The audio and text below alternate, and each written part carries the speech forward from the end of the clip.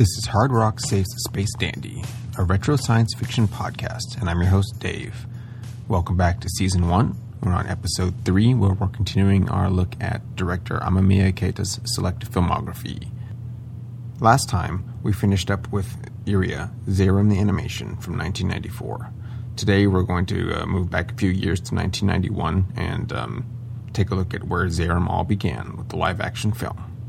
While Mr. Amamiya directed the film, he shares writing credits with Matsumoto Hajime, who he returned to work with on the sequel Zeiram 2, as well as Moon Over Tao in 1997.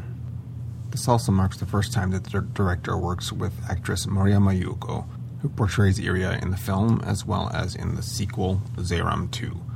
He'll work with her again in Moon Over Tao, in which she plays not one but three roles.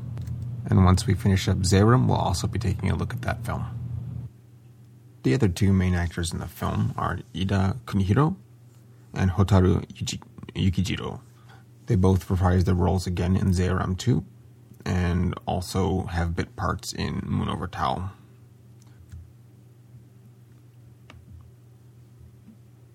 The titular Zeiram is portrayed by Yoshida Mizuho.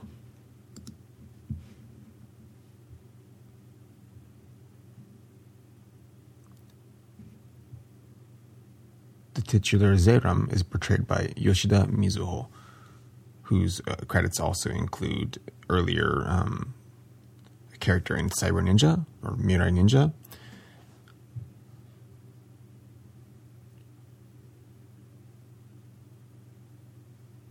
Zeiram itself is portrayed by Yoshida Mizuho, whose earlier film credits include Mirai Ninja, working alongside the director Amamiya Keita, as well as reprising Zeiram in Zeiram 2, and then performing another character in Mechanical Violator Hokkaido, as well as Dagara in Rebirth of Mothra 2 in 1997, and also Gojira in Godzilla, Mothra, and King Ghidorah, Giant Monsters All-Out Attack in 2001. Iria's partner Bob is voiced by Handa Masakazu, who also has an uncredited role in Moon Over Tao. And that wraps up the main cast, so let's take a look at the actual film itself. Right from the opening scene, we get a pretty good idea on the pacing of the film. It doesn't begin with a long and rambling prologue.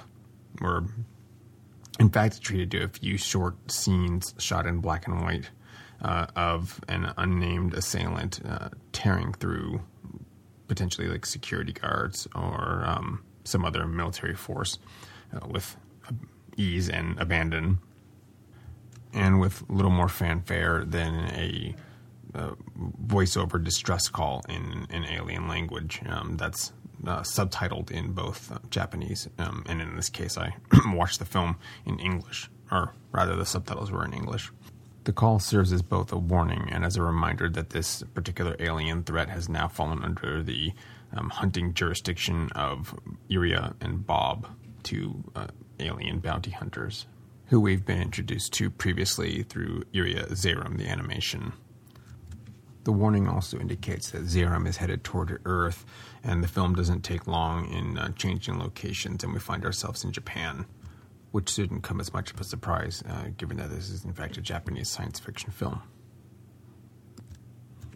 Given the nods to American science fiction films that we found in the animated Iria series, I don't think it's too surprising here that potential inspirations for Zeiram include not only the Aliens franchise, but both Terminator, Predator, and I think for this film, we're getting sort of a mixture of Predator and the film Critters. Even then, the word inspirations may in fact be a little bit too strong. I don't think that those films were anything that Amamiya was directly cribbing from. Rather, he's placing homage in the context of the film to those earlier movies. Specifically, it's in relation to creature design, some of the armor, weaponry, that sort of thing, and we'll discuss those as they appear in the film. But as we've arrived on Earth, we're introduced to our two protagonists, or at least two of the protagonists. Now, unlike the animated series that serves as the prologue to this film, our main characters aren't necessarily Iria and Bob in this instance, and instead we're introduced to two stand-ins, I guess, for the everyman, Teppei and Kamiya. They're employees for Takahashi Electronics, and they're both decked out in probably the sweetest pastel uniforms I've had the pleasure of seeing this side of the 80s. And that's, yeah, it's great. It's not only a visual treat, but it's something that's called out by the guys themselves and their customers. Beyond that, it's not something that's too noteworthy. Just a fun little design piece, really. I think in general, and definitely as the film goes on, these two, Teppei and Kamiya, make a really interesting pair. Their personality traits and even just their characters in general play off one another really well, as well as Iria once we're introduced to her a little bit later on. If anything, they're the sort of comedic factor to this whole setup with Iria playing foil to their antics. And it's also nice because that gives ample room for Iria to show character growth from the younger apprentice hunter as she was in the prologue series. Here, she's already shown as a competent hunter in her own right, and more than capable of taking out Zeiram by herself, or rather with Bob's assistance. Although in hindsight, it would be a little nicer if the film showed that was the case rather than told us directly, as Iria and Bob are building their home base in an abandoned factory in the city. They go through Zeiram's data files, and we find out that Zeiram has been assigned a power level, which is somewhere over 87. We're not given a scale that's on, but Iria confidently says because it's at or over 87, it's not something that she needs assistance on and can handle herself, even if this is a capture mission, which would, I guess, ordinarily be more dangerous than just being outright able to eliminate the target.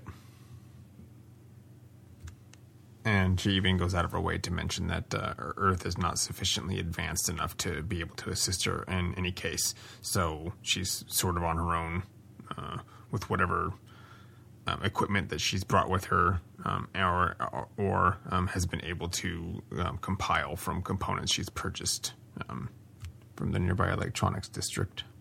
Because, as it turns out, since she's based herself in an abandoned building, she's forced to borrow power from the city, outright stealing it from a nearby power pole? I don't know, a transformer, I guess, on one of the utility poles. And this is how she runs into both Kamiya and Teppei from the electronics company. They are informed that someone's leeching power, and as such, they go in to investigate in probably what has got to be one of the most congenial investigations on someone stealing power from the power grid that I've seen, I think, in cinema. It's also around this time that we find out both Iria and Bob have arrived well in advance of Zeiram, as they've had time to learn the local language, and as a further testament to Iria's prowess, she's able to learn Japanese in a short order. It doesn't give us like a specific timetable. It's ambiguous. Again, how long things have taken or how much time has elapsed, and that's something that we also saw in the animated series. I don't know. I think it's a useful screenwriting tool, but looking at some of the things critically, it leaves maybe not plot holes, but question marks when you're digging into this a little further, or at least on a subsequent viewing. But just prior to Teppei and Kamiya's arrival, when Iria and Bob are discussing the particulars of their plan to trap Zeiram, they're also going over the use of what they call the zone, which turns out to be a alternate dimension that they need a device to create. I guess it's sort of a pocket universe. It's not really specifically like a window or a direct access to an existing place. And judging from what they're doing on the computer, they're actually creating this space, and they're filling it. Maybe it's sort of a void that they can fill as they see fit, or as whoever's using the machinery sees fit to either have it populated or use specific extra dimensional materials to fabricate an entire area that's as big or as small as necessary. I'm imagining that either there's a limit to the materials that they use, or the power needed to create and maintain this zone is rather extensive. Of course, some of that's conjecture on my part. The film itself doesn't dive too deeply into the hows and any of the behind the scenes efforts that would go into creating and maintaining this zone. However, it does look like they need some sort of template. They can't, I guess you could create it from nothing, but to make it convincing, they model it after a local town of Mikasa. And the zone itself is partitioned with invisible boundaries, basically to let whoever you've transported or you've imprisoned in the zone, they're only able to go so far, as the dimension itself, I think, is much larger than the place that they've built upon is, in fact. But of course, such a cool plot device wouldn't work as well without like a drawback that they could use. And in this case, employing the zone basically nets you a loss of 30% of whatever the reward money is upon successful capture of your target for the Bounty Hunting Guild, I guess. It doesn't say if that's some sort of universal constant or if it's only for the bounty hunter usage. But I guess, as testament to Iria's longevity in the bounty hunter industry, we get a little bit of background that she has, or I guess she and Bob have outstanding debts that they need to take care of, and the capture of Zeiram that they've signed on for exclusively would go pretty far in alleviating some of those debts, regardless of the 30%. But Bob is hoping that they would have been able to capture Zeiram without using the zone. He's constantly reminding Iria that if they had been able to, or if she was able to undertake this mission and not use the zone, they would be much better off for it. And additionally, they've consistently, I guess, broken. She doesn't play by the rules, as it were, and they're maybe this is like some sort of demerit system, but as a bounty hunter, she's not really at a point where she can afford to break any more intergalactic laws. I guess she would lose her license if she goes too far in capturing Zerum, or I guess any of her next targets. And really, that's the plot in a nutshell. Zerum is headed toward Earth, and Iria is there to stop this alien invader. We don't know what Zerum's purpose is, and they do specifically call that out, that they don't know why Zerum is headed toward Earth. And we have our two human protagonists, our comedy relief, against this rather serious situation, and who are there to basically put their foot in it and move things forward in a direction that Iria had not anticipated. So as Iria is finishing the final touches on the zone that she's intending to trap Zerum with, our two pastel-clad would-be heroes show up to take a look into exactly who is stealing the energy from the city. And while Iria hides as they arrive, and the two men are kind of poking around the strange devices that shouldn't just be sitting around in an otherwise abandoned building. Eventually, Tepe is... He's not really playing around with the teleporter. So as I mentioned, they're very congenial in looking into this matter. And since they don't appear to, or they don't find anyone in the building, instead they decide to leave a note, just kindly telling the person that they'll be back to yell at them for stealing the power, I guess, or to kindly stop leeching power from the city. It's pretty humorous, but I think it works for the setting. But in the process of leaving that note, Tepe instead, by standing on the teleporter anyway, he's sent into the zone, disappearing before Kamiya's eyes and sending the poor guy into almost a state of shock, where Iria, of course, now takes the opportunity to jump out from her hiding spot and figure out what these guys are doing there, and take her time yelling at them for ruining her particular plans instead of the other way around. And again, we get another one of those strange time lapses where as Iria goes to...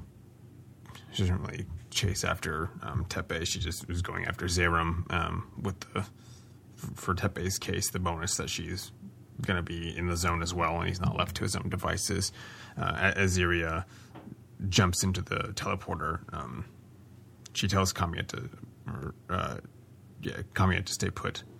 But as Kamiya is the elder of the pair between the two electricians, and he sees, I think, is his Tepe's disappearance as his responsibility, since he's the senior in their group, and he decides to tag along with Iria, which is, well, that's fairly irresponsible given the technology at hand, and he just watches his friend disappear into thin air. All I could think of was, as he's jumping on the teleporter, is a very small platform, and as he's jumping on, in the middle of the teleportation sequence, what if his leg didn't make it? This was also an issue that I think I had with the animated series. There's a few occasions, specifically where Fujikuro, he announces his plan to kind of trail after Iria and her brother, and sort of leapfrog on their teleport sequence. But again, the sequence is brief, and it seems like that barrier, or not the barrier, but the field is not active like perpetually. It's only in small bursts, so the chance of his Denpadon vehicle making the jump at the exact same time as the other craft is minimal. I don't know. It would require like very specific timing, and in this case, for this film, it's just a reckless action with him jumping on there, and of course, his character is not aware of that fact. I mean, how could he be? He doesn't know that it's a teleporter in the first place. But that's just a small nitpick. That's not. It's more of a reflection on the character rather than something that's happening in the film, or something to do with the writing itself. Actually, I think I'll rescind my criticism of Kamiya's actions here. Really, it's a reflection on his feelings of responsibility toward his coworker, and at his own personal expense, or at his own disregarding his own personal safety, he's going to help out his junior in the corporation or in the company, and that's something that we don't have. This isn't an isolated incident. He repeats this selfless behavior at least 2 more times in the film, just reinforcing his these overt character traits. And yeah, so it's not a ridiculous thing in light of that fact. Rationally, it would probably be a mistake that he's doing this, but if he's just impulsively acting, then I think it's fine. So I guess that put that on record, that this part wasn't as ridiculous in hindsight, or I guess in context of the film, it's fine. However, I don't really think that excuses Fujikuro's reckless actions in the animated prologue. Those are still pretty ridiculous.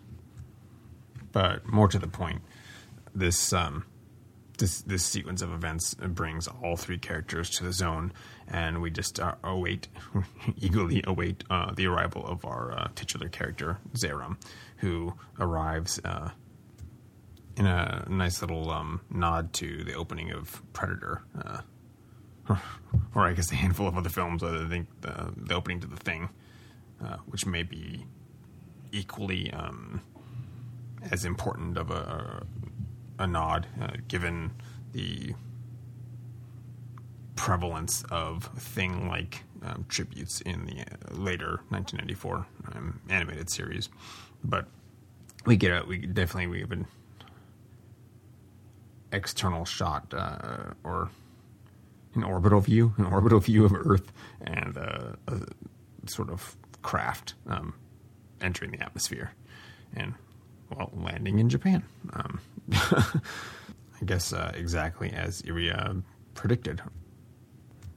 And we also get the return of my favorite device, the stasis fields. Technically, it's not the return. This is like the first time you would have seen this, given the release timeline of these films. Regardless, it's still a pretty cool piece of technology, and in I guess a curious turn, in the animated series, they say interchangeably shield or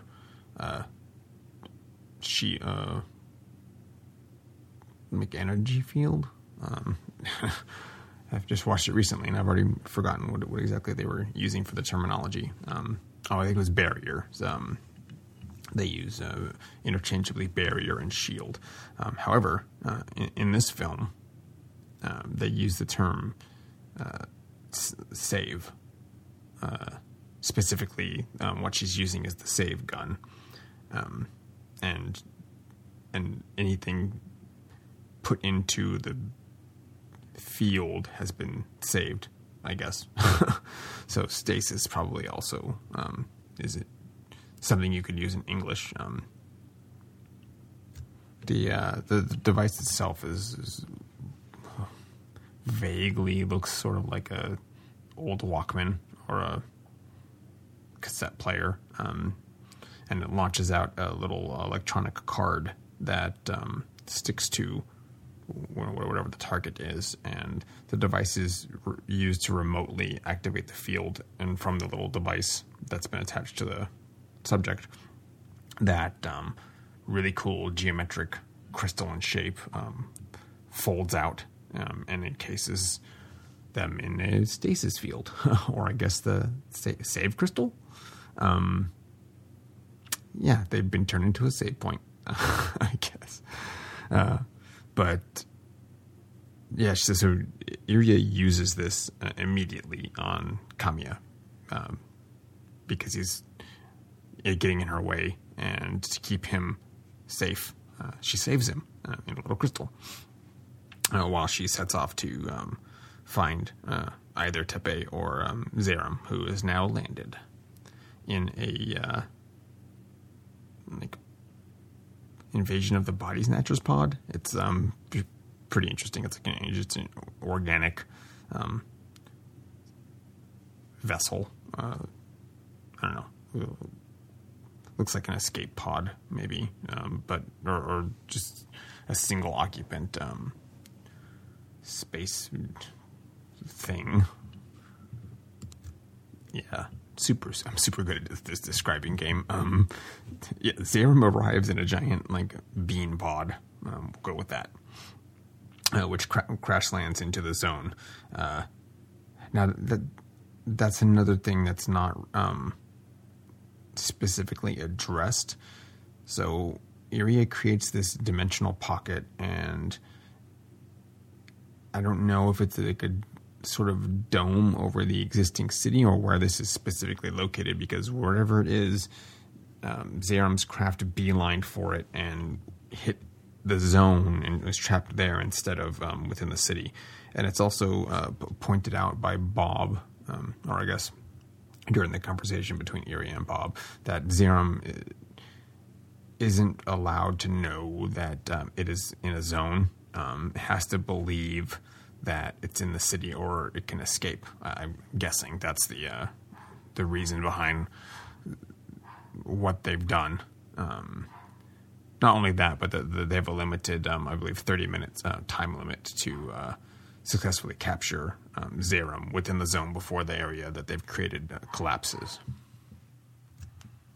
And well, I'll see if I can condense this a little bit more. While Iria is chasing after Zeram, Tepe, in fact, does encounter our creature, and we get our first good look at Zeram.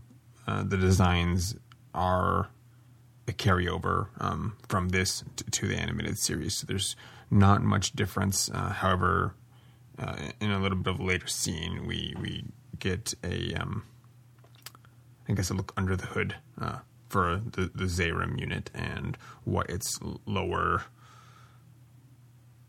the area below the giant hat is actually, at least in this incarnation.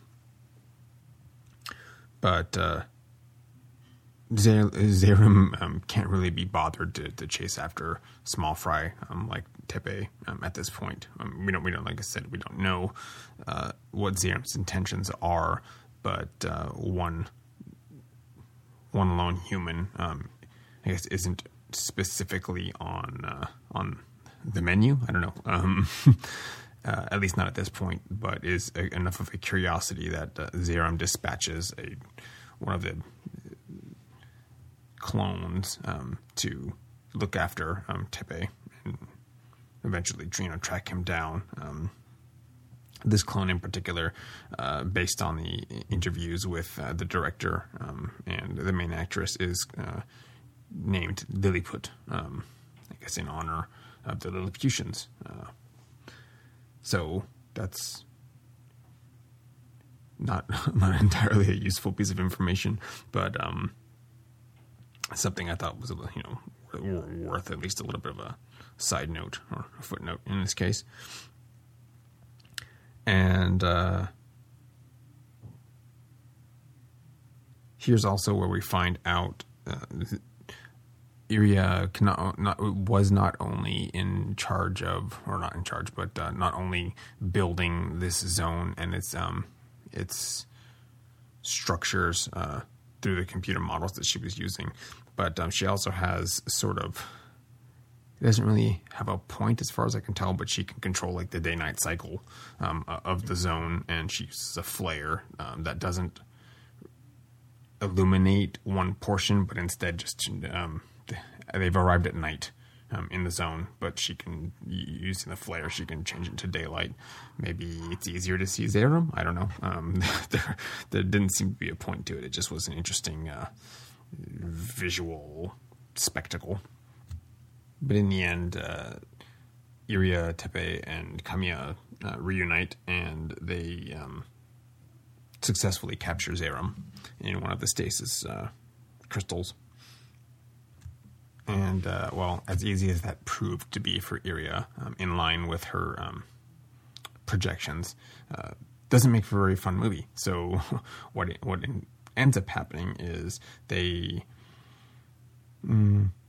Iria has Bob lock on to Tepe and Kamiya, their signatures, and wants them teleported back home so she can deal with Zehram at her leisure. Unfortunately, along the way, Zehram had created not one but two clones, and the second clone interrupts the process, instead teleporting the clone and Iria back to the abandoned warehouse, where the clone proceeds to wreck a lot of the components she was using for the teleporter, stranding Kamiya and Tepe alone with Zehram in the zone instead. This, of course, changes the dynamic drastically, as our fairly competent hunter is now removed from the situation, and we're left with our bumbling duo left to face off after this intergalactic, not really a criminal, I don't think, bioweapon, as I think the prologue sort of sets up that Zehram is a biological weapon designed for some unknown purpose. I think maybe we're definitely going to have to be sticking around to watch Zehram Part 2, because hopefully that clears up some stuff, although I have a sneaking suspicion that it won't, and probably raise more questions than answers. Well, that'll be for next episode. Instead, for now, we're left with quite a protracted chase scene with the duo fleeing, understandably, like immediately from Zehram. They know they're physically no match. However, when Iria was forcibly teleported away, most of her gear was left in the zone, and Tepe and Kamiya, well, they didn't have it's not that they had the presence of mind to take it with them, but they were sort of playing around with her gear because they were bored, as they're trapped in a park with when Zehram was still in the save crystal. But they do successfully take a few of the weapons with them. However, the usage of that gear is not. It's not completely beyond them, but they're not comfortable with using much of it. We do get a return of the strange, well, they say cockroach, but it's the bug rations that Iria eats in the animated series, and this was an amusing tidbit, I believe. Tepe, upon finding the ration in the bag, is like obsessed with thinking that he might actually have to eat it, and because the zone itself is it's a depopulated town. There's nobody else around, and they're not aware that it's another dimension. They just don't know what's going on, and Iria really didn't bother explaining much of it to them, aside from their. Well, I think she told them it was another dimension. They just didn't believe it. But Tepe is worried. anxiously worried that they're going to be there so long that he's going to have to resort to eating this ration. And he's like fired up about it. And it's great because Kamiya is clearly disgusted at the thought, and there's no way that he's going to eat a giant pale sort of beef jerky cockroach. But I guess as it progresses, we'll find out if he does indeed get to snack on the cockroach ration. But in the meantime, they, as I said, they're running around the city fleeing from Zeiram, and they discover that the zone is not an endless thing. The barriers, Tepe literally runs into a barrier wall, and they kind of do a little mime trick, feeling out where the wall. There's not really a beginning or an end. It's a big square, but they didn't bother putting in any kind of visual effect to indicate that the wall is there. It's literally just them pretending that they've smacked into a wall. And I think that it's something that is a little bit endearing in this film, that I think that they would have been fully capable of indicating that there's some sort of clear, like even if they're just pressed up against plexiglass or a glass sheet. But instead they went with the actors just touching thin air and then saying that there's a wall. I don't know. It's a further bit of levity for these two characters, and the situation itself is rather dire for them, at least. They're clearly overpowered and just forced to flee each time they encounter Zeiram in the beginning. Anyway, Kamiya, as I mentioned in the beginning of this, that he's a selfless figure, and while he's a bit of a coward, he is willing to put himself in harm's way for the safety of Tepe instead. And there's more than one occasion again where he demonstrates that. Eventually, this culminates in Iria contacting or I guess regaining contact with them through her, because of communication device in the bag that they had. She restores connectivity to it and tells Tepe that she can't repair the transmitter immediately, or the teleporter, and they're going to have to fend off, or if they can possibly defeat Zeiram on their own, they might have to do so. And to accommodate that, she has enough power to send, like, I think one object to them, and so she gives him the positioning of a weapon she's going to send him, and this is the Mattis cannon. So of course the two have to head off and track down the teleportation point that the cannon's going to be sent to. They're on their run. They do take a little bit of a breather, and at that point, Tepe is able to fulfill his dream of eating that bug ration, and we find out that it possibly tastes pretty good. He eats it with great relish, and Kamiya is, of course, visibly disgusted. But I don't know. It was a fun little aside, and it looked like a giant gummy bear, or I guess a gummy cockroach. So potentially delicious. I don't know. I don't think it's a snack that we can find available. Very disappointing. But bug grub aside, we also get another look at Zeiram's clones and the process that it takes to create those. In the animated series, the Zeiram unit has the extendable head with the porcelain, like a sort of Hanya, or maybe it's more of like a no mask face.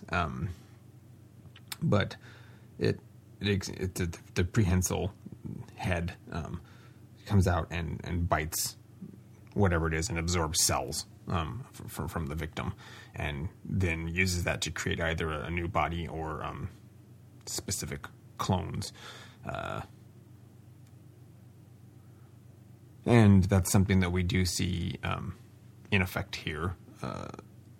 As they're fleeing from Zehram, Kamiya is bit. And it's not even it's a fairly large circular chunk of his flesh from his arm is taken.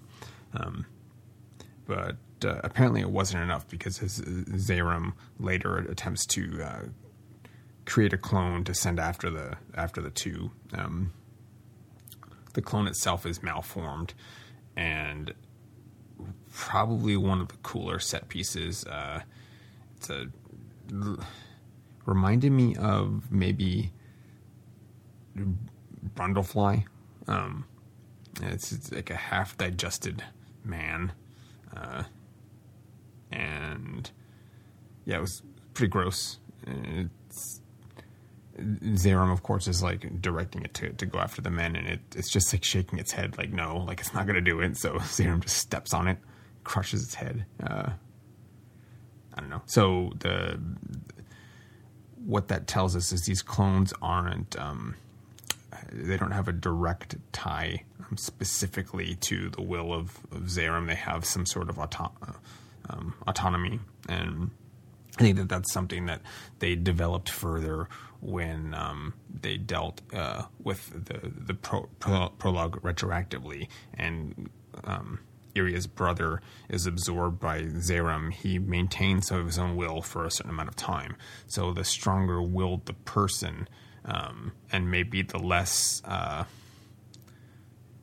cellular data that was absorbed by Zehram, we can infer that the clones aren't as beholden to Zehram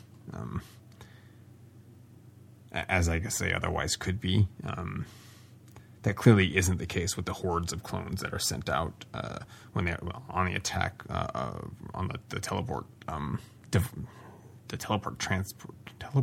transporters in the animated series. But in this case, aside from the Lilliputian and the other clone head, it was weird. It had like 3 baby heads. So the triple baby and the Lilliputian, this Kamiya clone, wasn't a success. So Zehram, it's not 100% thing if Zehram bites you that it's going to be able to make a clone. Maybe it needs to consume a larger portion. I don't know. It would be interesting to extrapolate on that. And again, maybe that's something that Zehram 2 will take care of. I'm hoping it does. But I guess we'll see shortly. And, I guess in a roundabout way, that brings us to the main point of contention that I had with toward the ending of the animated series. I had mentioned the Borobdin cannon, which is Glenn's signature weapon that he could just leisurely fire around and destroy buildings. It's a ridiculous thing. But the Mattis cannon in this live-action film, I don't think it's any less of a powerful weapon. It certainly appears very potent and fires sort of a dimensional... dimensional is the wrong word. It's an energy sphere. It fires a coalesced sphere of energy that vaporizes bits of concrete buildings and does considerable damage to Zehram. However, where the two things diverge, and in a more rational note, the Mattis cannon needs authorization to use. You're not just able to own this and fire it willy-nilly. It takes 2 weeks, according to Bob, to get approval to fire this, which is a little bit bizarre. So maybe Maybe it's not to fire the weapon. That could be lost in translation. Maybe it's to deploy the weapon and use it on a hunt. Regardless, they've acquired the weapon. They brought it with them. So you think that they may have tried to request authorization first. But if it's something you need 2 weeks for, and you need to use it immediately, I don't know. That doesn't make as much sense, aside from it needing some sort of authorization to unleash such a powerful weapon. That part I understand. And why did they not put these conditions on the Borab Din, at least to inform the viewer that exists?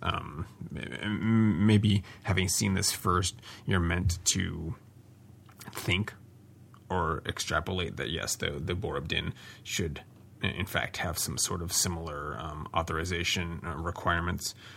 But, it didn't.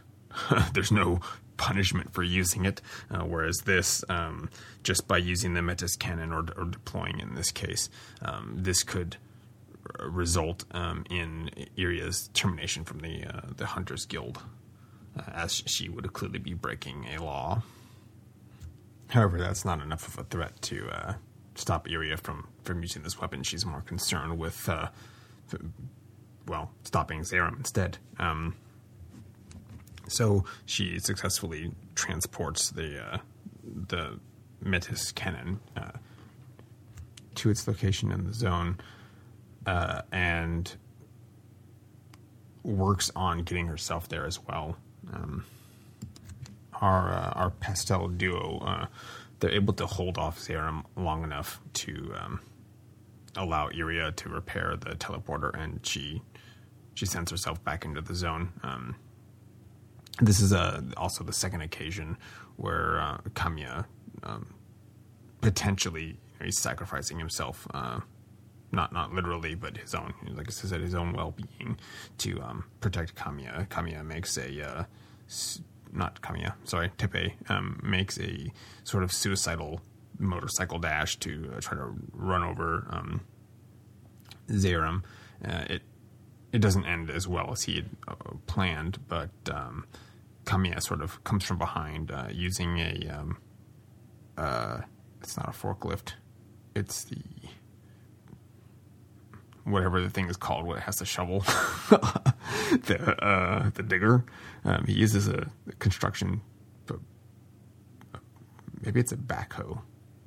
Anyway, he uses it to try to run over, or I guess crush Zehram. But here we find out that Zehram is indeed incredibly strong and can just stop the claw with her hand. I don't know. It's a neat little scene there.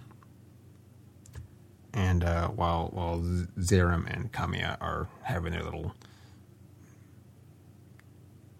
aliens power loader duel, Iria, makes her triumphant return, and she has a bazooka. They literally just say bazooka, and hits Zehram with a rocket. I guess that's what it was. And it looks more like a sort of energy beam, but we'll go with rocket. Anyway, Zehram is highly damaged at this point.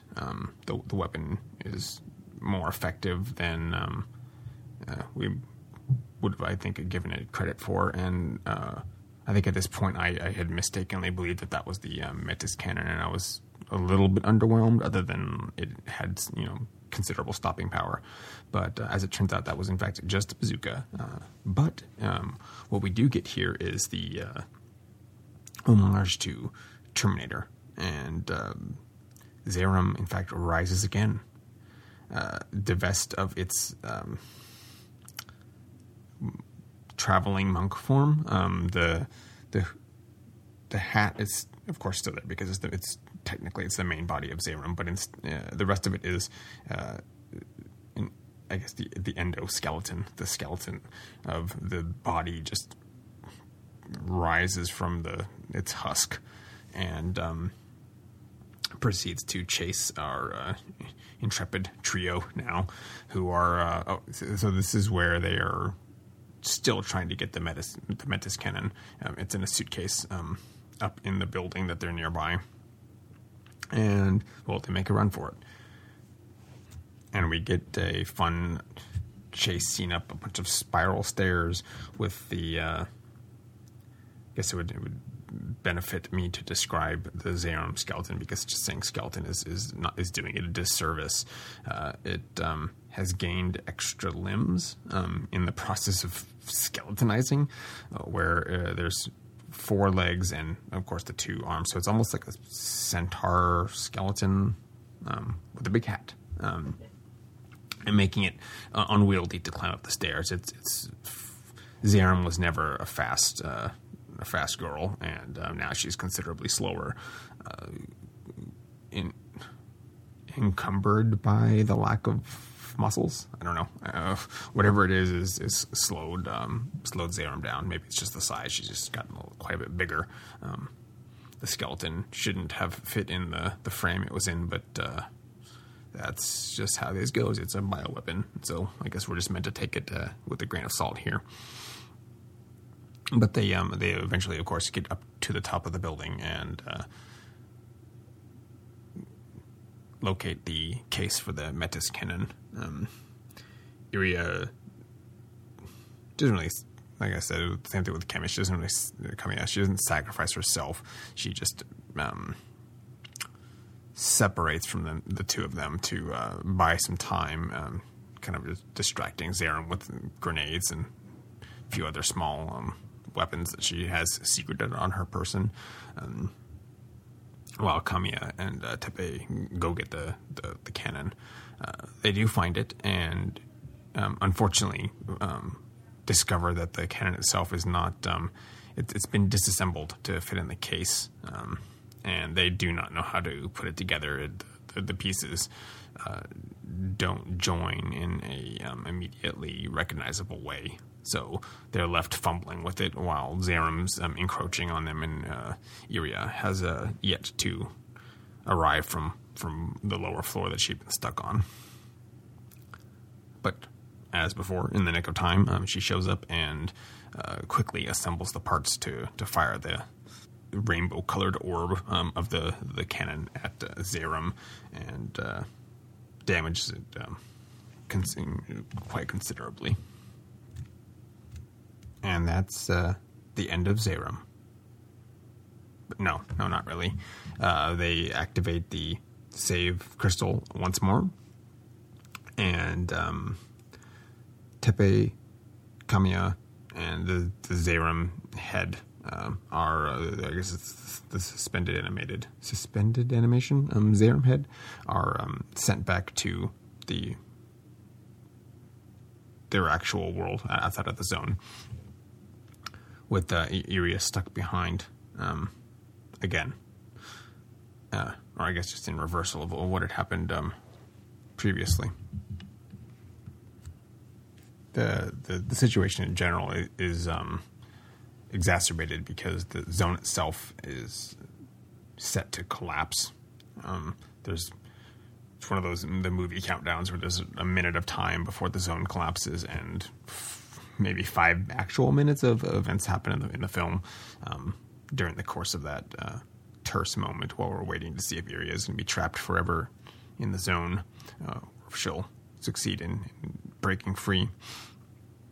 But this is where Tepe and, or I guess they're both given their time to shine a little bit more in this section as they arrive back in the room with Bob.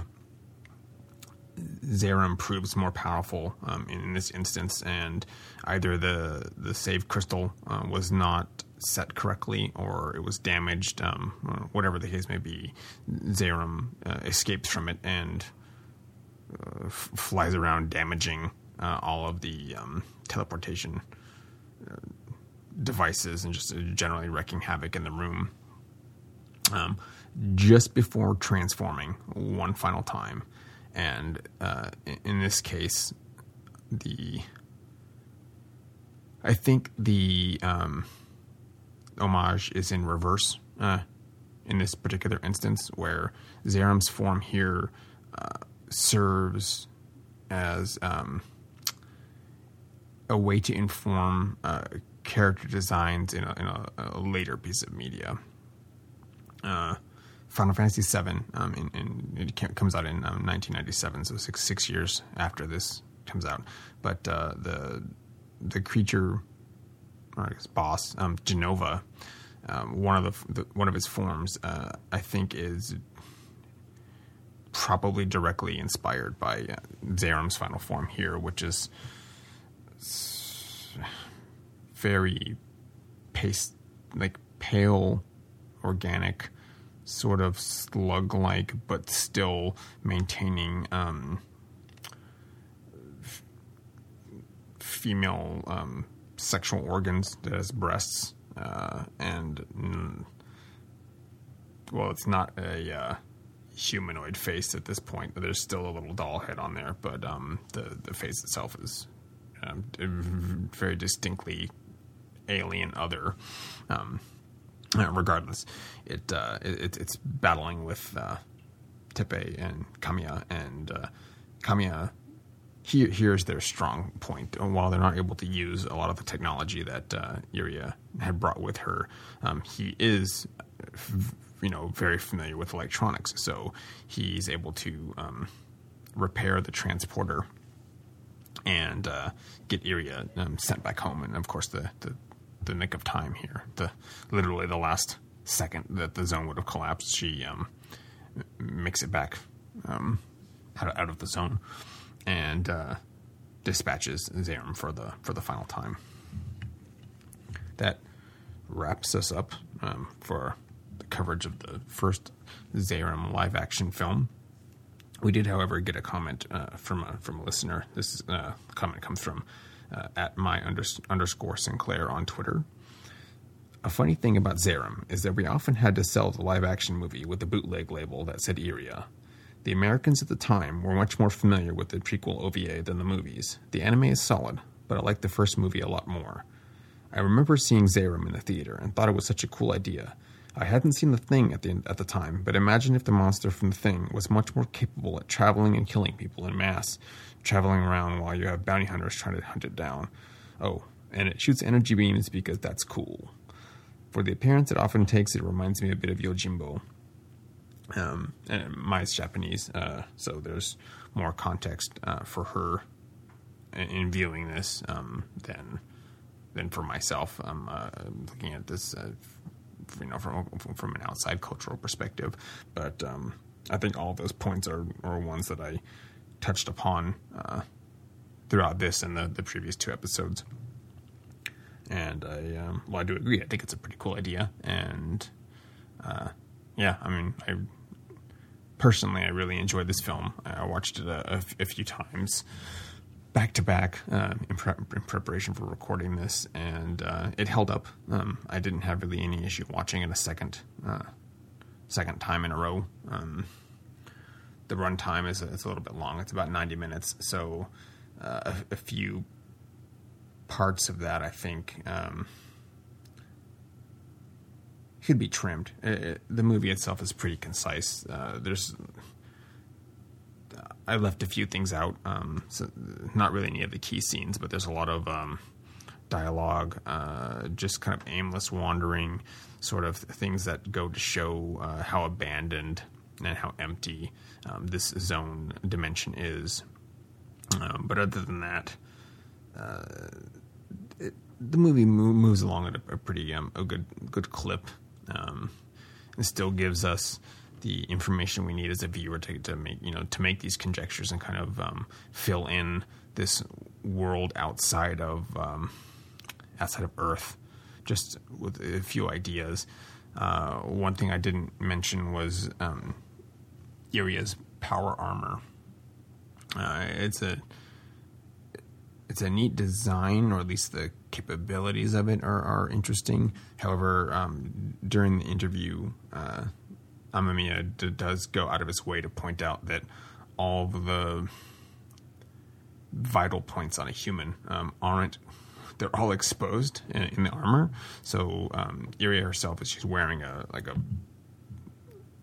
a bodysuit, like a black bodysuit underneath the white pieces of armor she's using, but her chest is completely exposed. The bodysuit is exposed, and then portions of her like legs. So it's covering most of her torso and her arms. But as far as like effectiveness is concerned, I think that those would be a large issue, and the creator does go out of his way to acknowledge that yes, we just made it look cool, but as far as it being effective armor, that's not entirely the case. But it's sci-fi, so a lot of the stuff, you can kind of hand wave some of it with energy fields and sort of shields and that kind of thing, without it needing to be specifically of physical only protection. I think the last point that the film establishes is the regard that Iria holds, or the importance that her hair beads serve. In the end of this film, she cuts 2 of her hair beads off, of her own volition and willfully, granting them. She's like bestowing them or whatever. She's giving them. She's giving one to Kamiya and one to Tepe in acknowledgement of their contribution in the capture and defeat of Zehram. Basically, just acknowledging them as capable people when the movie went out of the way to establish that Earth is too far behind to generally be effective against Zehram. But these two men, especially when they're inept, maybe in other ways. In this instance, their skills have, through combination, I think, of luck and skill, allowed them to persevere, and they're worthy in her eyes of such an achievement. And I think that's also why in the it's a prequel, but that she allows Kay to hang on to her hair beads, not only as a memento, but as something that just an acknowledgement of Kay's abilities. I think that wraps up episode 3. My name is Dave, and I've been your host for this episode. If you would like to contact the show, you can reach us on Twitter at RockSpaceDandy, or you can direct questions to myself at Sentient_plus. I'll have both those points of contact in the notes. We would appreciate any questions you have for us. We would put the schedule in advance for each of the episodes in this season ahead of time on the website. So questions and comments are highly appreciated. And, if something in the season or in this season or next season catches your interest and you have something more to say about it than would fit into, a smaller comment, feel free to contact me, and we can perhaps arrange a guest appearance on the show. That would be fine by me. And that's Hard Rock Saves the Space Dandy, signing off. We'll see you next time for episode 4, where we'll take a look at Zehram Part 2.